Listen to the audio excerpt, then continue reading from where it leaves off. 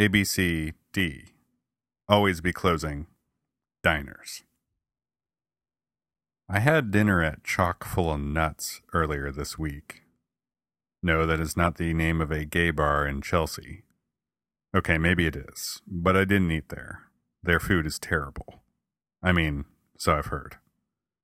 Anyway.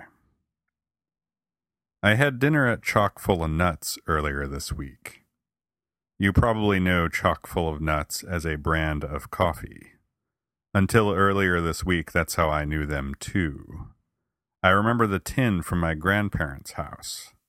Pop used to keep nails in a old Chock Full of Nuts can on his workbench.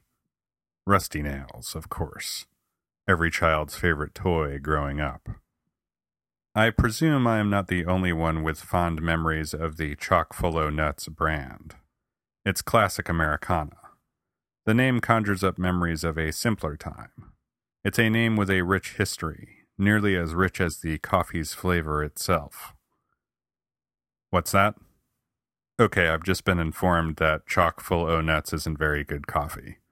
I take it back about the rich flavor / rich history thing. Point is, there are warm feelings associated with the Chock Full of Nuts brand. And what better to do with warm fuzzy feelings than exploit them? Enter Chock Full of Nuts, the restaurant. Now, in defense of Chock Full of Nuts, I never thought I'd start a sentence like that. They actually started out as a lunch counter back in the day. 1926, actually. In New York. They sold coffee and nutted cheese sandwiches. Whatever those are. So opening a restaurant isn't totally out of left field.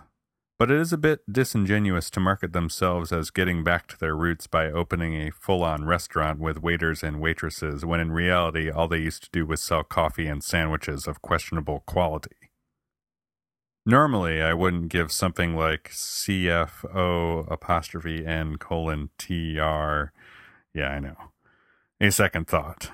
I'd walk by, give some curmudgeon-y grunt in its general direction, and keep going. I might peer in out of curiosity, but I would never actually be seen stepping foot in the door. The paparazzi would have a field day. The only way I would make an exception is if it was in the former location of my favorite New York City diner, the Comfort Diner. Wait, it is? Well, shit. Comfort Diner was everything a diner should be. It had it all. Cheap food, decent service, late hours, a good location, and a quality milkshake. And a solid D rating from the Board of Health. All very important things. What it didn't have, however, was a cheap lease. Prime Manhattan real estate doesn't come without a price, and you've got to sell a lot of $2 fries to stay in business in the shadow of the Flatiron Building. That or a lot of $5 milkshakes. Jackrabbit Slims be damned. So, last year, when Comfort Diner's second location on 23rd Street closed, I wasn't all that surprised.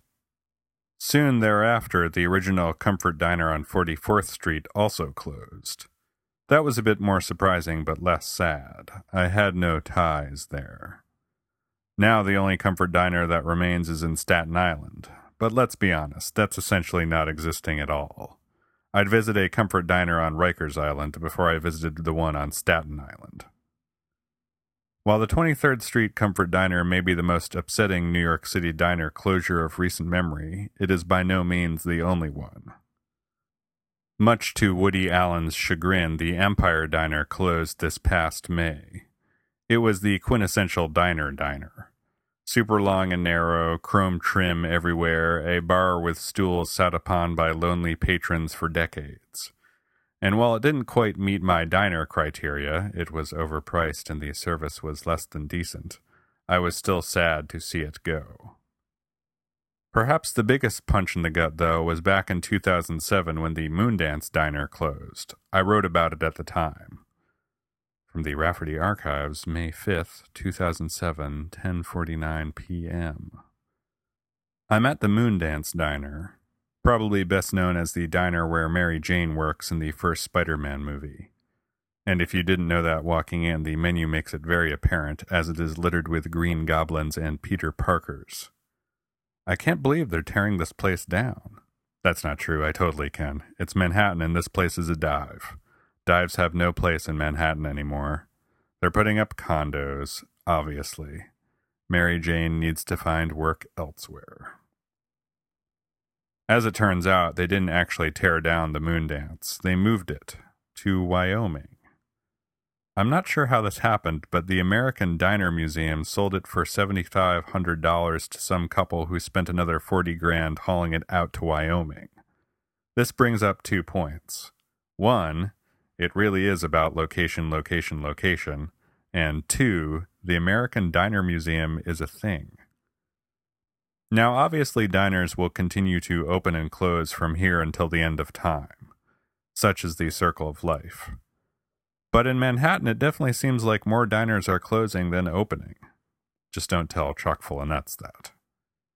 Maybe it's the economy, maybe it's Manhattan's health-conscious population. Maybe it's the island's insatiable appetite for condos. And as everyone knows, condos eat diners for breakfast. To extrapolate upon the point made by Pat Rafferty from the Rafferty Archives, maybe all diners are in fact dives. You can put lipstick on a diner, but it's still a diner. It still caters to a rather low common denominator. They make a little bit of everything. They don't make it particularly well, but they make it fast and they make it cheap. It all goes back to the old adage, good, fast, cheap. Choose 2. Diners choose fast and cheap, and therefore not so good. Manhattan chooses fast and good, and therefore expensive. That's the incongruity, and that's why Mary Jane is out of a job.